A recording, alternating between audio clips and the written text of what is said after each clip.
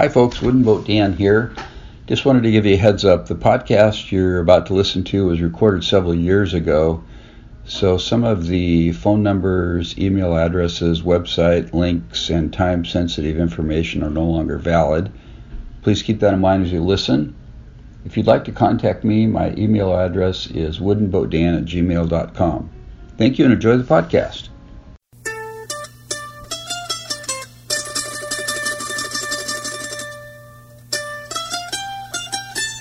Welcome to Hooked on Wooden Boats weekly podcast episode number 30. I'm your host Dan Matson, and this is the world's very first podcast fully dedicated to celebrating the art, craft, history, and tradition of wooden boats. Thanks for joining me today, folks. Great to have you. It's been a good week in the wooden boat world again. Actually, every week's a good week. We love to share the love about wooden boats and traditional boats on this show, and that's what my purpose is. So glad you're enjoying it and you're with us again. Maybe this is your first time, actually. We'll see. Anyway, today's featured segment is an interview I did with Gruye. Christian is a lady that has owned and now is the head steward of a 1909 wooden vessel called the MV Lotus. It's a 92-foot Edwardian vessel, Edwardian-style vessel. And stick around for the interview. It's a lot of fun. I'm sure you'll enjoy it. Well, this week, it is Thursday right now. I'm recording this on the day of the podcast publication. And I've been invited to attend the quarterly meeting of the Pacific Northwest Maritime Heritage Council. That's a mouthful. Wow. Anyway, it's a group of about 100 organizations in Oregon, Washington, Idaho, and British Columbia that meet about 2 or 3 times a year to talk about furthering the cause of preserving maritime history. And I know some people on the council, Les Bolton from the Grays Harbor Historical Society. I know some people there from the Center for Wooden Boats in Seattle, and Jake Beatty from the Northwest Maritime Center. And I believe Deborah and Marty from Three Sheets Northwest are involved also. So apparently they have about 30 to 40 folks at each of the quarterly meetings. This will be my first meeting, so I'm really looking forward to it. It's down in Portland. So my wife and I are going to leave Arlington, Washington early Saturday morning, head down there, and I'll attend the meeting from 10 to 4, and then we'll get to take a tour of a stern wheel vessel there in Portland, a historic maritime museum right on the Willamette River in Portland. So I'm really looking forward to that. It should be a lot of fun. As far as me personally, I've been working on my canoe a little bit, not a ton, but I have cut all the rabbets in the half panels for my canoe. I did that before I scarfed them together. I decided it'd be easier to rabbet the 8-foot half panels rather than or 6-foot half panels rather than the full-length 12-foot panels. And I ended up using, I had built a rabbet plane myself, and I shared pictures of that on my website, hookedonwoodenboats.com, last week with episode 29, but it just didn't work. I was so proud of myself, too, for making it. I thought it would be really cool, but it just wasn't working, so I just thought, well, I'm going to bite the bullet. And I went down and bought a $17 rabbet bit at the hardware store, got my router out, and routed the rabbet joints in all the panels, and that was really quick and easy. And so maybe I'll buy a real rabbet plane one of these days. But anyway, got the rabbets cut, so my next step is to scarf the panels together. My goal is to get this rig done by Memorial Day weekend, because we're going to go on a little outing with some friends at a lake house, and it sure be nice to try out the old 12-foot sassafras canoe on the lake for the first time. So we'll see. That's my goal. And it's good to have goals and to make small incremental steps. In fact, I was just listening to a podcast by Michael Hyatt It's called This Is Your Life. And the guy is really inspirational with leadership ideas and motivational ideas and how to get stuff done and how to be productive, and just a real positive, upbeat guy. So if you get a chance, listen to Michael's podcast also. Well, I really like it when you connect with me. You can email me at dan@hookedonwoodenboats. You can go to my website, hookedonwoodenboats.com, and leave comments there that I respond to. And you can also connect with me on Twitter, Pinterest, and Facebook. If you look for Wooden Boat Dan, you'll find me there.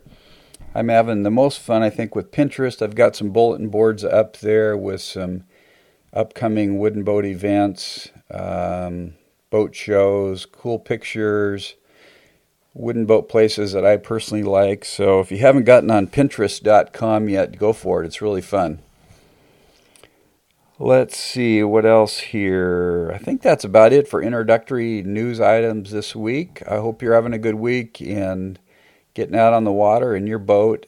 Again, please send me an email and tell me what you're up to in the wooden boat world. I'd love to hear from you. Anyway, I wanted to give you a little background on the interview. On February 22nd, the MV Lotus was at anchor. It was actually tied to a mooring buoy that was anchored in Port Hadlock. There was a windstorm and the chain failed between the bottom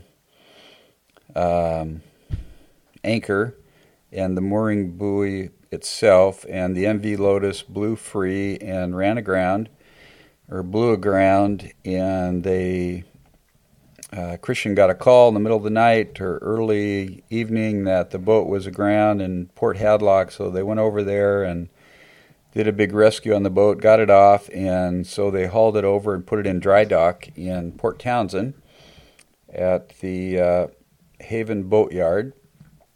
And so that's where the boat was when I met Christian. So I got to go on the boat in dry dock and look at the repairs they were doing and interview Christian. And let's go ahead and start the interview with that introduction. Take it away, Christian. So it is March 20th, 2012, and I am sitting on the MV Lotus with Christian. Christian, you told me how to say your last name, and I already forgot. Gruye? Gruye. Okay. Christian Gruye. Mm-hmm. And so welcome to the show, Christian. Thank you very much. Great to have you today. We've just done a little tour of the MV Lotus, and I'm assuming MV stands for motor vessel. Exactly. Yep. So this boat was built in 1909, I believe, and Christian has a long history with it. So, but before we start that, tell me a little bit about yourself, Christian. Where did you grow up, and did your family do boating when you were young, and those kind of things? My father was an Air Force pilot, so we lived everywhere for 2 or 3 years. Around the U.S.? All around the U.S. and in Germany twice, and in Spain. Wow. That was pretty fun, yeah. Those trips. And but we spent a majority of our time up here in these islands and in Seattle. That's my mom and dad's home port. So there's lots of family and cousins, and it's what brought me back to Port Townsend as an older adult. I came home. Okay, yeah. So you kind of grew up all over the place, but you did spend some time in Seattle. Oh, a Seattle lot. area, a lot of time here. Yeah. We'd come for summers. Yeah. Okay. So prior to your family purchasing the Lotus, did they do a lot of boating before that with wooden boats? And canoes. Things? With canoes? Uh-huh. Really? Tell me about that. Well, we have one in our shop, actually. It's a Willets canoe. That was my father's. Yeah. And that was our family boat. Oh. We borrowed ski boats. We didn't own a ski boat, but my dad was a tremendous water skier. Pacific Northwest champion for 7 years. Wow. And he's one of the guys who brought back all those Cypress Gardens kind of water ski stunts and tricks. Really? Yeah, because he went on a tour of duty to Florida, and he saw that gig happening there. Right. And when he came home, he told all of his sports buddies, I saw this thing. And they make these skis out of slabs of wood with a steam box and a wooden skeg. And they screwed and glued a tennis shoe to an oval of wood, and then wing nutted that onto the ski that they made. The skis were like 8 or 10 inches across. Yeah. And with a little tip that they steamed up so that it would go through the water better. And that was their ski shoe. And they would just lace their tennis shoe on and hop on behind a boat. And they made it up. They really did. And that was the Lake Washington Water Ski Club. And out of that came Don Ibsen, who is a very famous line of water skis now. And my dad was part of that. Anyway, really? So our family water skied. That was our thing to do. And but we never owned a water ski boat. There were plenty of them. But you guys did have a canoe. Yeah. And that was a cedar canoe, was it? Or Cedar, double-planked canoe made on Day Island. They're kind of famous boats now. So you grew up on the water. I did. Yeah. So then, did your family go from a canoe to what's the length of this boat? 92-foot boat. 92-foot boat? Exactly. Seriously? Seriously. Okay. So tell me what happened. I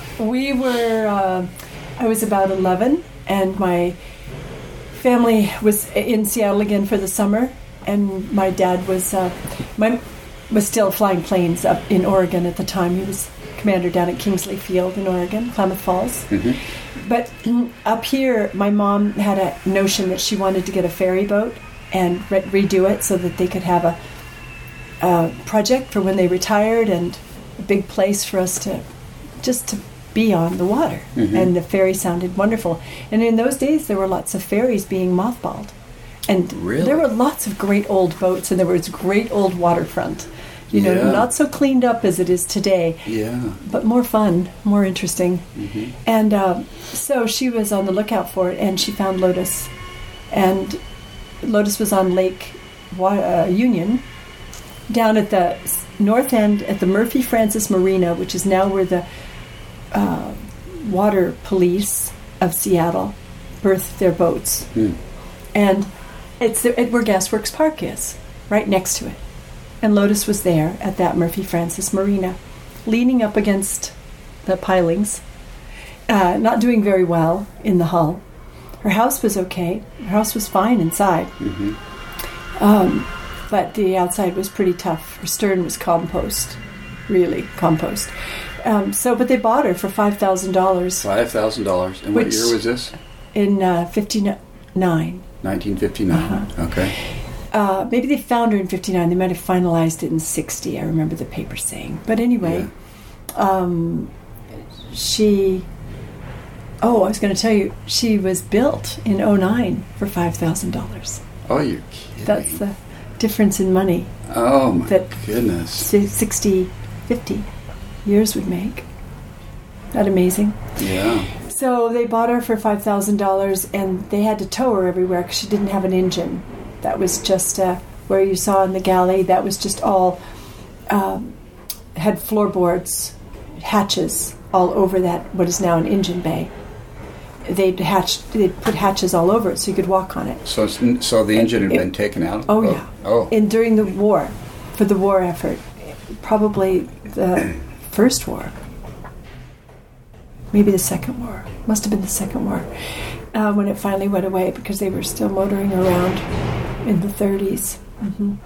So, but in that order of the way things went, there was the McMickens built the boat. They had the boat built? Or they had the boat built. Okay. Thank you. That's a better way of saying it. Yeah. They had the boat built. Yeah. They were pretty wealthy. But wealthy in that day didn't mean that they lived in a McMansion exactly, or they had plenty of money to do what they wanted to do, but what they wanted to do was be on the water. They already had a 40-foot sailboat that they sailed up the Inside Passage all the time. And they fabulous photographs of their family out picnicking and hiking, and they were very earthy folks, and they really enjoyed being out in the Pacific Northwest. This was their home. Long time, generationally, they'd been here a long time. And so after Micken passed away, his son inherited it. They sold it. It was a very short list. I think there's 4 owners before my dad, including original McMicken, his son, a fellow who only owned it for 3 days, and he died in a motorcycle accident. And the McMicken family got it back again. Then they sold it to a family up in Coopville. The name I can't recall right now. It's Oslings. And they sold it to my mom and dad. Okay. So my dad was the fifth owner, Mom and Dad. Yeah. It was my mom's idea, I really should say. Really? Yeah. Okay. And so they bought it in 1960. It needed a lot of work. So what did a lot they of do? work. What did Up they in do? Everett, we'd had her towed up there. You had her towed to Everett. And put up on the ways, they would pull her up on a railway car and then slide them sideways on timbers so big as waist high on a man. Wow. And then slide them sideways on creosote so they would slide and stack them up there depending on how long they thought they were going to be in the yard. Really? You know, you could bury a boat back there if they thought it was going to be there for years. Yeah. Yeah. And we had shipwrights work on her, and we got to work on her too a little bit. It became tighter over the years. The union made it more difficult for us to work personally on our own boat, but we did, and at least we were support. I cooked a lot of food. Yeah. You know. How many kids are in the family? 3. 3? Okay. So you all worked on the boat? We did. How long did it take to get it fixed and back Oh, I in the don't water? even remember. You know, I was a kid in those days. Time was, days were sweet. You know, there was lots of play all around the waterfront and berries to pick and new friends to meet. And it was a very nice life. And but I have used that expression that we learned to work on Lotus.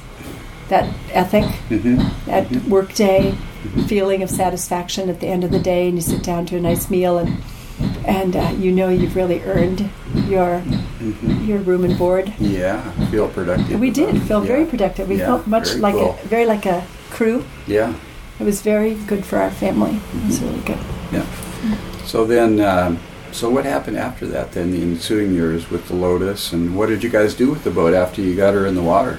What did the family do? Actually, she was treated more like a houseboat than anything because we still didn't have an engine. We could only tow her around.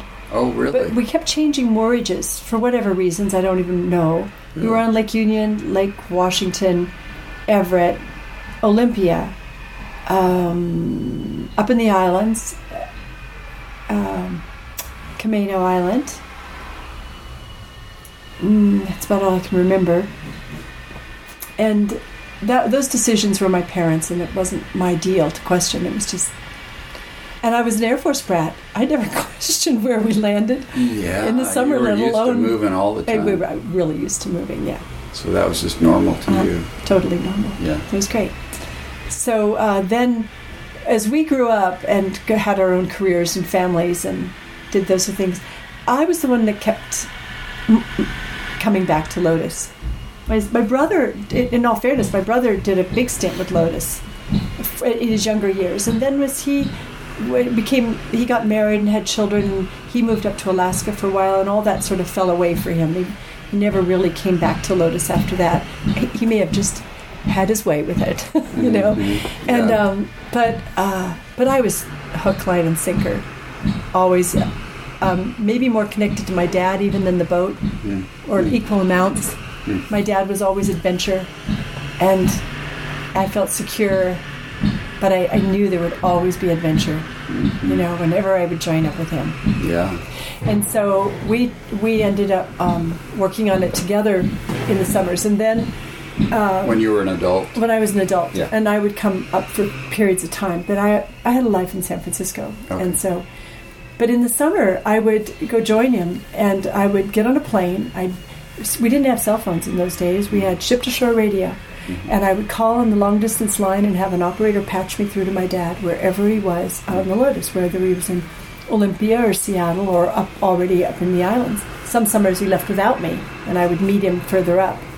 And I had such fun. I would sometimes get a ticket on a pontoon plane and land as close to him on an island as I could, and then I would tell him where I was, and I'd find a dock, and he'd come and get me. And another time, I rode a bus all the way up Vancouver Island, and I wasn't clear where my dad was on the island by the time I got there, and we talked, and he had moved a couple times, and he said, "I'll be on the road up to, what was it, Coquitlam, I think it was," he said, and he said, "I'll be on the road, you'll see my flag."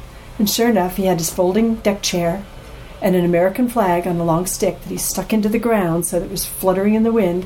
And he'd bring his Reader's Digest and his lunch, and he'd sit by the side of the road, and the bus would go along, and I'd know that somewhere just north of Coquitlam, that my dad would have found his way to the road.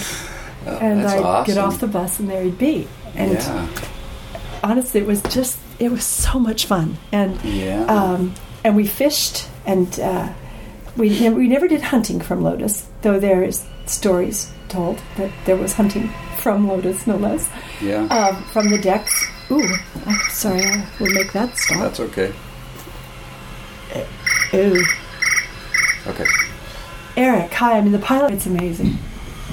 So let's resume here, Christian. So your dad would pick you up by the side of the road. He'd put a flag by the side of the road so you know he was there, and you'd go find him on the boat. And then you would spend several months on the boat? Well, or a few weeks? A few weeks, generally. In those days, I was, I couldn't get away for too very long. And I'd go way up north to find him, and then often when he'd get back down to Victoria for the Wooden Boat Festival and to Port Townsend, which he did every year. He always came back from those adventures in time to do those 2 wooden boat shows. And then I'd come back up again and I'd help him run those shows for those 2 places, and then we'd cruise over from Victoria to do the Port Townsend one. Mm-hmm. So about every other year, we'd have our far north adventures, and on the alternate years, we'd stick around so that he could do the other boat show and obligations. He felt Lotus was a national landmark long before she became a national landmark on the Register of Historic Landmarks for the United States.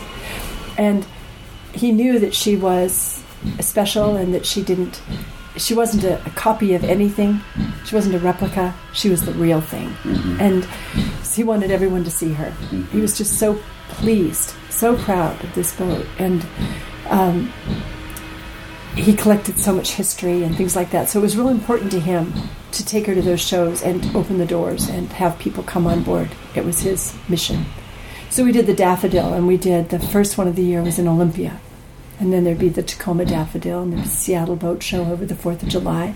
What's a Tacoma Daffodil? That's a daffodil. The daffodil parade. Okay. It'd be a parade of boats, and the boats are open at the dock as well. Okay. Mm-hmm. And Tacoma had a boat show down there on that sort of inland waterway that they have in Tacoma.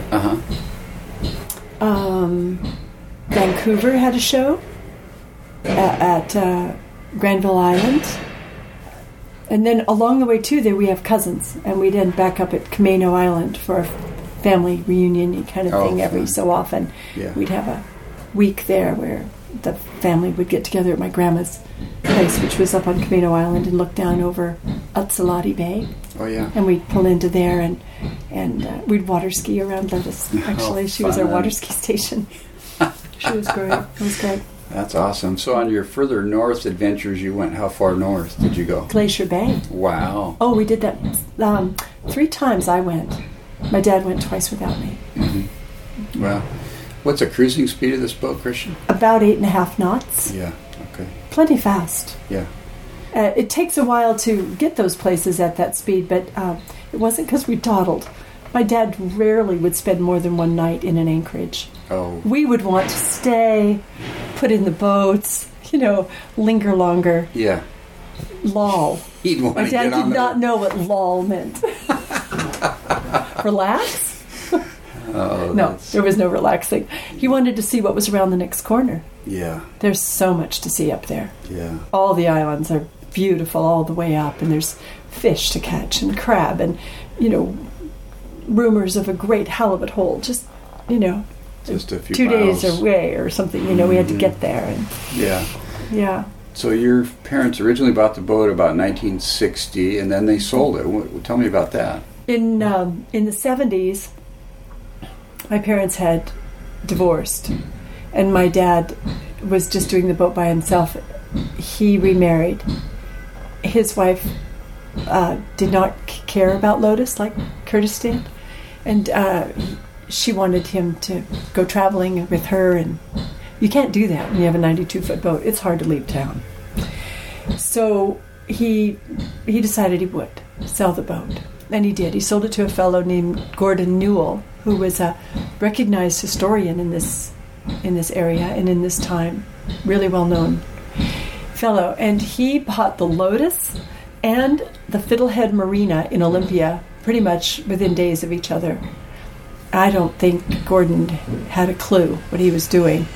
He was a romantic and he had money in his pocket.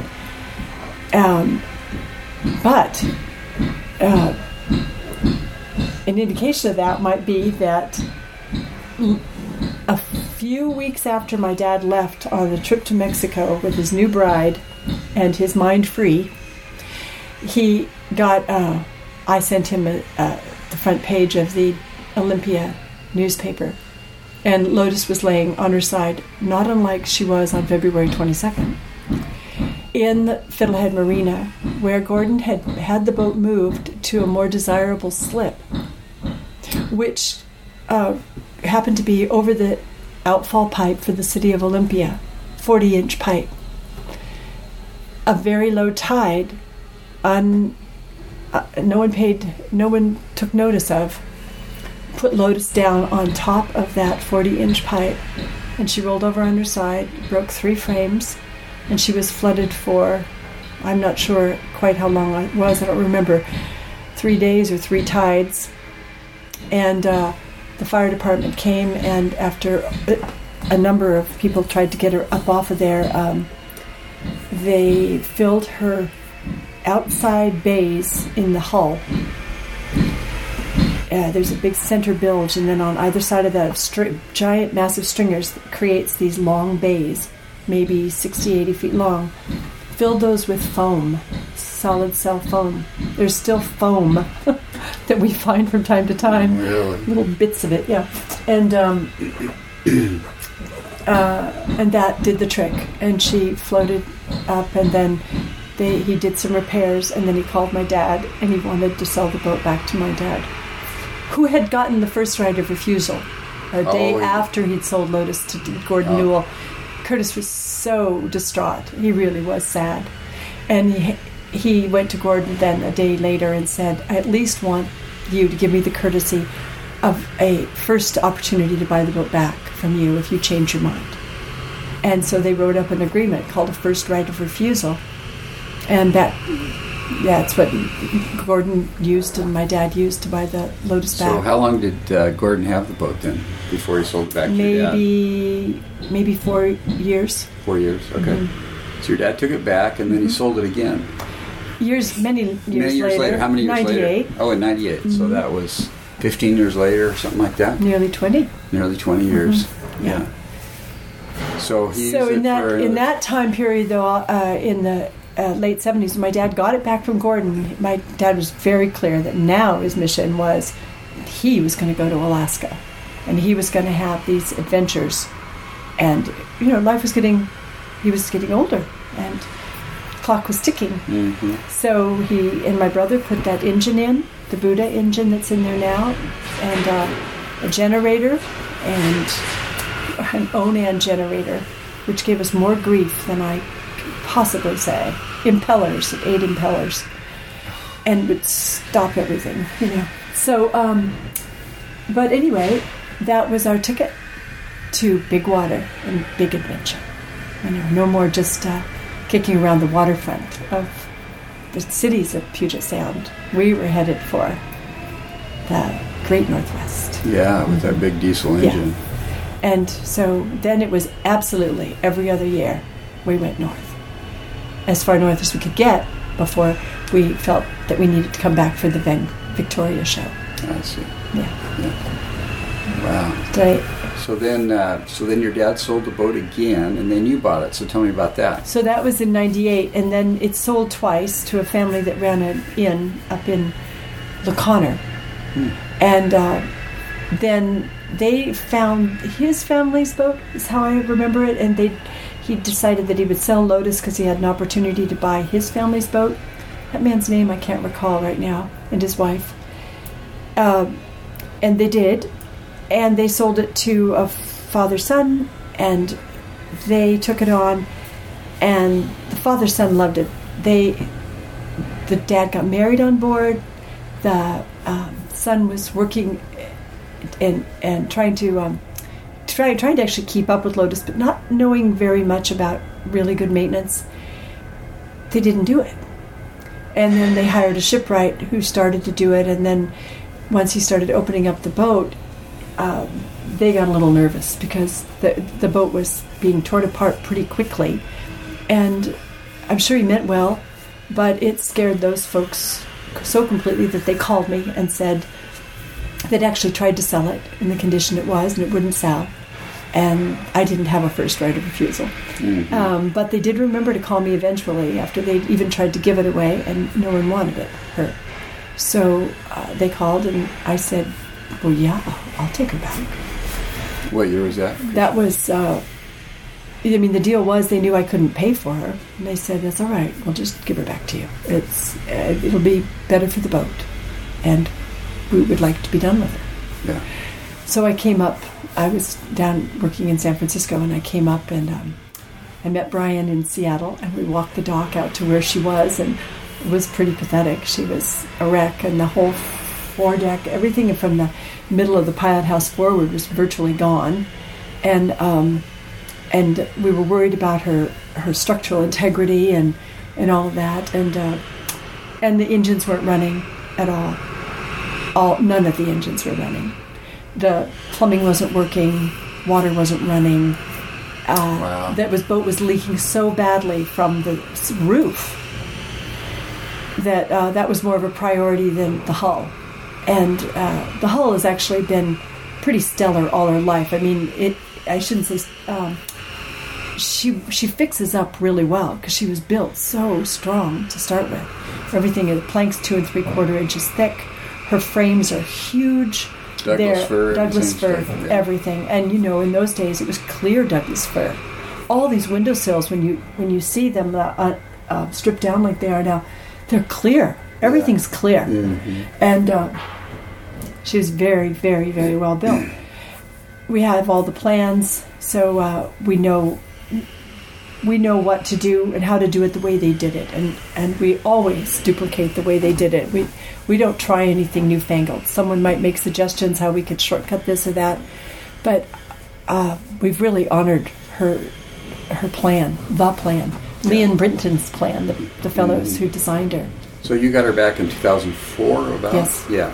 And then you set up a foundation for her? I did. When did you do that? Immediately, You did? October Okay. of 2004. So tell me about the foundation and how people can help out there if they want to. Oh, thanks. Yeah. Well, we did make her a Washington State Foundation, nonprofit foundation. We've been working on her 501(c) since just about that same time, but we have not finished it, and a number of people have taken it on, but for whatever reason it's been put back down again and been sitting there, and then someone else will pick it up and work on it a bit. There's renewed energy towards that end. We would like to finish that. Mm-hmm. And get her to be, because there's grant programs and things that, depending on the political climate at the moment, money comes and goes, but you've got to be positioned to be there when the money comes. Yeah. And at this point, we're not. And we have sister ships all over the Puget Sound that have gleaned great money from even American Express, not to mention the historic foundations that are umbrella groups above all of us. We would like to be ready for that. Mm-hmm. The foundation at the moment runs a website. The foundation owns Lotus, and we work at raising money for her through our website. There's a membership, and events on Lotus are open only to our membership. That's how we sort of keep it clear that members of this foundation own the foundation. Mm-hmm. And support the foundation, and when you're part of that, you get to be part of the fun. Yeah. Mm-hmm. What's the website address? MV for motor vessel. Yeah. Lotus.org. Okay. Mm-hmm. And I've never been very, very good about raising money. I've had to come to admit that recently. I thought I was making it happen, but I haven't been. And so part of my saying that is realizing that I need to reach out to people that can do that. I can do a lot of this other stuff. I'm pretty fearless about the rest of Lotus. The money-raising thing, I need some help on. So interestingly enough, on this last big event that happened to her, most recent big event, a number of people stepped forward who have terrific IT skills and immediately recognized that I didn't even have a way to make a donation on our website. Oh. So now we have a page and instructions and a PayPal button. Nice. Which is great. And right away, we got a tremendous number of hits on our PayPal button, and I was thrilled. Cool. It boosts everybody's morale. Because everyone that works on Lotus is a volunteer. Mm. There's no one here that's getting paid. Wow. And we have to buy supplies. We've had some things donated. There have been tremendous donations over the years, and I list those on our website. Mm-hmm. But the labor is all labor of love. Wow. Labor cool. of Lotus. Yeah. So tell me what happened over here in February 22nd. Mm. You had the boat out moored in Port Hadlock. We have a mooring there. Yeah. We have a 6,000-pound excellent mooring on the bottom, big tripod mooring, that I bought a couple, 3 years ago, and I've been paying on it. It's just about paid off, actually. I think it is paid off. But she was out that mooring, and there was a windstorm the night before, not huge by our standards up here, but it was big enough. The mooring failed. The mooring chain we just found 2 pieces of chain. No reason except 2, both ends of the chain are clean, nothing in the middle. So the only thing, and I mentioned this to a fellow who actually runs a mooring field in Port Hadlock, and he said that one of the chains failed. One of the chains corroded. Links. Yeah. I said, that was new chain 2 years ago. Well, it was new. It was chain we bought from a big chain company in Seattle, and I don't remember even how that came to be. I have to find that out, actually. I have to delete this part. But he said, that they'd had it happen at their mooring, and they inspect their moorings all the time, and a chain will corrode, a link will corrode just inexplicably. As Brian says, it was probably made on a Friday, that link. Links made on Monday are really good, and Wednesdays they can be iffy, but on Friday, it's there's one foot's out the door at beer 30. And so something happened there, and it went away. So she moved off her mooring sometime in the night and ended up on the beach exactly due east of where she hangs on her mooring, with 300 feet of chain, by the way, at her mooring. And she's been sitting there for 3 years, more than 3 years. At the mooring. Yes, and doing just excellent. We've checked that mooring many times. So she ended up on the beach, and I got a phone call at 6 a.m. from a fellow I know there who actually collected our skiff a couple years ago when the wind blew really hard and took my skiff off of the dock. And I picked up the phone and I said, "Oh, Claire, is my dinghy on your beach?" And he said, in this wonderful accent, "Well, no, actually, it's your big boat." Well, I'll never forget those words. And so Brian and I hopped up and drove over there and made our way down to the beach. And Lotus was still standing. There was just enough surf to keep her upright. Oh, really? And as I was walking down the beach, I said, "It's okay. You're still upright. Good girl." And I no more got those words out than she laid right over slowly on her left side, on her port side. Oh, really? Right when you got... Right then. And I burst into tears, and I actually ducked behind a building because it was blowing so hard. And I didn't want anyone to see me crying, so I pulled myself together and got down the beach. And, in a very short order, there were 20 people on the beach, and all of them are people I know. From the island, and the adventurous crew came. I'm not sure if we called some of them or did they just come. Folks from all around, from Hadlock, from the marina, from the boat school. That's who came. And we were just about it. She was over. People were getting ladders. They were getting tarps. They were getting lumber.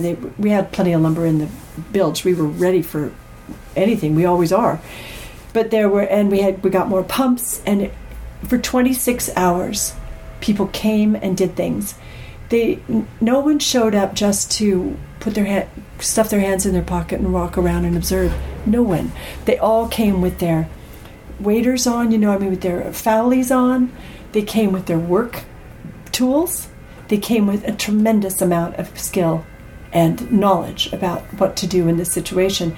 And certainly there was direction by Brad, myself, Brian, and Brad Kleinfelder is our shipwright. Brian Toss is my husband. He's a terrific rigger. And me. And then and Susie Kleinfelder, let us not forget, my great friend Susie. But people just needed to be told what to do, not how to do it, just patch that. Put the plywood up on those windows. Go get a pump. We need 2 ladders. The word would go out, and you'd hear coming up the beach, I've got a ladder. I've got a 20-foot ladder. Good. We need another. Well, I think my dad's got a ladder. Somebody would run off and get another ladder. It was just like that. It was really a short, in one way, 26 hours, the way things moved so well. We knew that we couldn't get up the next tide. Now she's hard over. She's got water coming in because there's her whole port side above the guard was needing to be done. Hopefully this October we were going to put that wood on, which has since actually been milled up by a friend of ours who recycles old timber, Jake Jacob. He has a company here in town and works now for a fellow who warehouses all that wood. And he's got it all milled up and ready for us. So we were going to put our savings into that port side and some new paint for this haul out in October. But that was the side that when she did lay over and the tide did come in, huge tides, huge tide put her up. And a huge tide came in the next tide as well.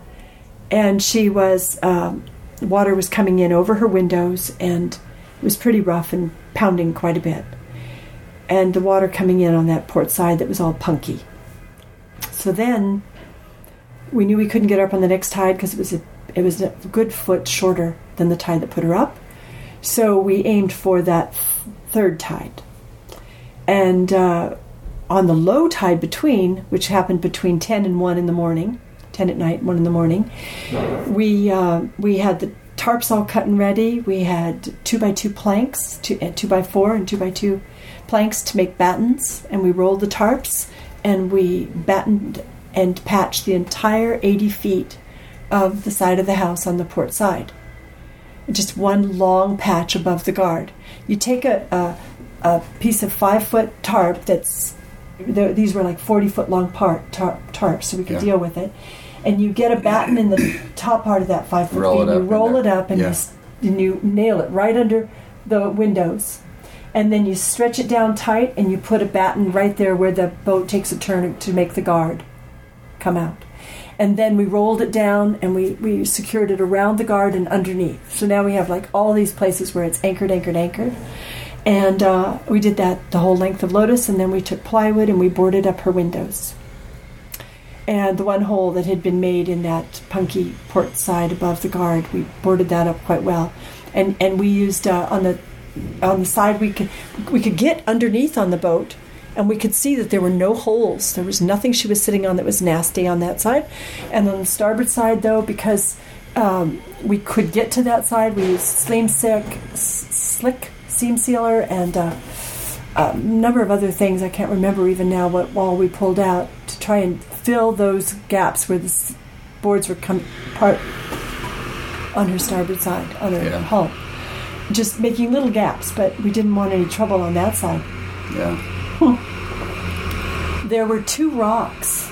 We knew we were going to try and pull her off by the stern, and because the vessel assist people came to talk to me about that, and we saw these. They said, well, we'd like to pull her off by the stern, but these 2 big rocks that were about a little more than knee high, maybe thigh high, no, knee high, but 2 of them and large.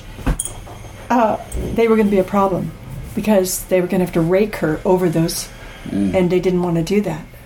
So the adventurous crew had turned up about then. They're dear friends of ours, and we So we've sailed with Adventurous years ago. Brian and I were crew, and we just stay close to those folks. They're the best. And boat school kids came, community came. But it was a small group of very energetic 20-somethings, 30-somethings that called out for, got a sledgehammer? Bigger sledgehammer. Who's got big sledgehammers? And sledgehammers and big crowbars came down, and they bashed those rocks to pieces. Took them right down so that Lotus would pass right over them. It was so much youthful energy, I can't tell you. Wow, actually, I think Eric was in on it too. Eric Olson is our engineer, and he was definitely in whaling on those rocks. Sounds intense. I'm sure it was relief too, in a way, because there was only just so much you could do for the boat, and we had a short period of time, and everyone needed to be doing something. So these folks took away those rocks. Yeah. So you got that out of the way? And got out of the way, and then the tide came in, and we caught some hours of sleep. Scott Wilson and Mandy Wilson, whose parents owned the house right above where Lotus beached herself, they hosted us from the minute we arrived at the beach. They said, "Come in. Would you like some coffee? We'll make you some tea." And they fed us, and they gave us a place to sleep. When we could, folks really didn't sleep, but there was about 2 or 3 hours there in the middle of the night where we couldn't do much, and so we slept, and then we all got up to make our date with Destiny, and it was about 5 o'clock, and the towboats showed up. Now everything's taken care of, but they have to pull us off, and I did wonder if they were going to be enough boat. I actually called some other boats, but it didn't work out. So these boats came, and it was Vessel Assist and Captain Jack. And Captain Jack sort of has this big boat called Cascade, and then there was the Negotiator and Gabriel, which was owned by Roger Slade of Vessel Assist. And I could hear them on the scanner because Mandy and Scott had the scanner running in their house. They're geeks. They're both IT people, and they love all that. And they have a boat themselves. And they'd been holed and hung up on a rock in a very scary place in Southeast. So they were completely empathetic to our situation. And I didn't go on the boat. I'm sitting in the house with them. And Scott at one point said to me, because we were standing out on the beach on the little bluff overlooking Lotus, and everything was getting hooked up, and she was lit with halogen lights, and he said,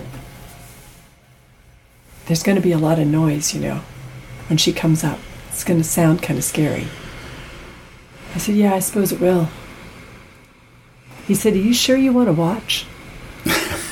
I said, "No, you're right. I don't." And I turned on my heel and I walked back in the house, and I went to the far corner, not far corner, but about 20 feet back into the house in a little room, and I sat down, and I actually sat in Lotus position, and I just thought about her, and I could hear everything that was going on because the scanner was on, and I just was doing my own little work with her and the heavens, and trying not to ask for too much, but couldn't we just have this one thing to work out? Because not for me, but because Lotus is so strong and so worthy, and this is so unfair. This boat is, she's 103 years old, and she's not on her last leg. She's incredibly well. We have done such a good job these last, 7 years. Yeah. She's in such good condition. And we've had to prove that over and over again. Surveys, letters, show people, to haul her up, make sure people can see her. This is not a Hulk. She's not a has-been girl. Right. She's great. And so there's an amazing piece of sound work on the website right now on the article that Scott wrote for Three Sheets Northwest. Yeah. And there's a link right in the middle of our homepage that says click on this, with film and sound. Oh, nice. And pictures. Of pulling it off. Everything. Yeah. Oh, very cool. Of what it looked like in the morning when he first got up with his cup of coffee, and there she is laying in the dark on his beach, and she's quite the presence. And then the sun came up, and it was a beautiful day, although it was wildly windy and big seas. But anyway, so here we are. And, they pulled from the stern, and it didn't work. They pulled from the side, and it didn't work. And you could hear them say, kind of, and we're running out of time. We've only got a window at the very top of a very steep tide. When you look at the tide chart for that day, it's like looking at your thumb. I mean, the tide went up, and it went right back down again. So we had maybe 20, 30 minutes at the top of the tide. That was it. Okay. The next high tide was going to be March 10th. Oh. We're February 22nd at this point. Oh. And and then they moved all the rigging that Brian made, the rigging slings that he made out of Spectra. And he moved them all to the bollards in the front of the boat, to the big winch that sits here on the front foredeck. Yeah. And I'll tell you, we rebuilt that deck in 2007. Rebuilt it hugely underneath with a new breast hook and new timbers, and it is hell for stout. Yeah. And Brad put in new bulwarks on it, and it's so incredibly strong. And we always thought it was strong, but man, did it prove it that day. And they put the slings on her there and the tow ropes there, and they all pulled on the bow. Now she's in the sand on her bow. She's stuck hard on a granite shield beach on the stern. And buried. Her bow's buried in the sand. But the soundtrack will attest to this, that it's they pulled and pulled, on 3, 1, 2, 3, and their engines would roar. And what'd we get? I didn't feel anything, said someone on the boat, Brian, because he was my spokesman. Okay, 1, 2, 3, because they're not losing any time. Vroom. What'd we get? Think we got maybe an inch? Okay, on 3. Vroom again. He goes, what'd we get? I think I know I felt something. Do it again. Again. She's moving. Do it again. She's moving. And everyone is just hooting. And Lotus came right up and off. And in, 30 seconds, she was up and off and floating and moving towards the towboats. And they put her on the hip. And she wasn't even gushing water. The pumps were keeping up just fine. And my friend Susie is on board, and she must have had my number already pre-dialed, because the minute she started to move and everyone started whooping, because I could hear the whooping even over the scanner. I could hear whooping from the boat, and I was standing up, and I picked up my cell phone. It rang, and it's Susie, and she said, "So we're on our way to Port Townsend." Oh, nice. Oh, I gotta tell you. Oh man, that's an awesome story, was Christian. So amazing. Yeah, very cool. Very cool. I was dancing and jumping from one foot to the other. Yeah. So now you've got her in dry dock for some repair. Yes. And mostly corking.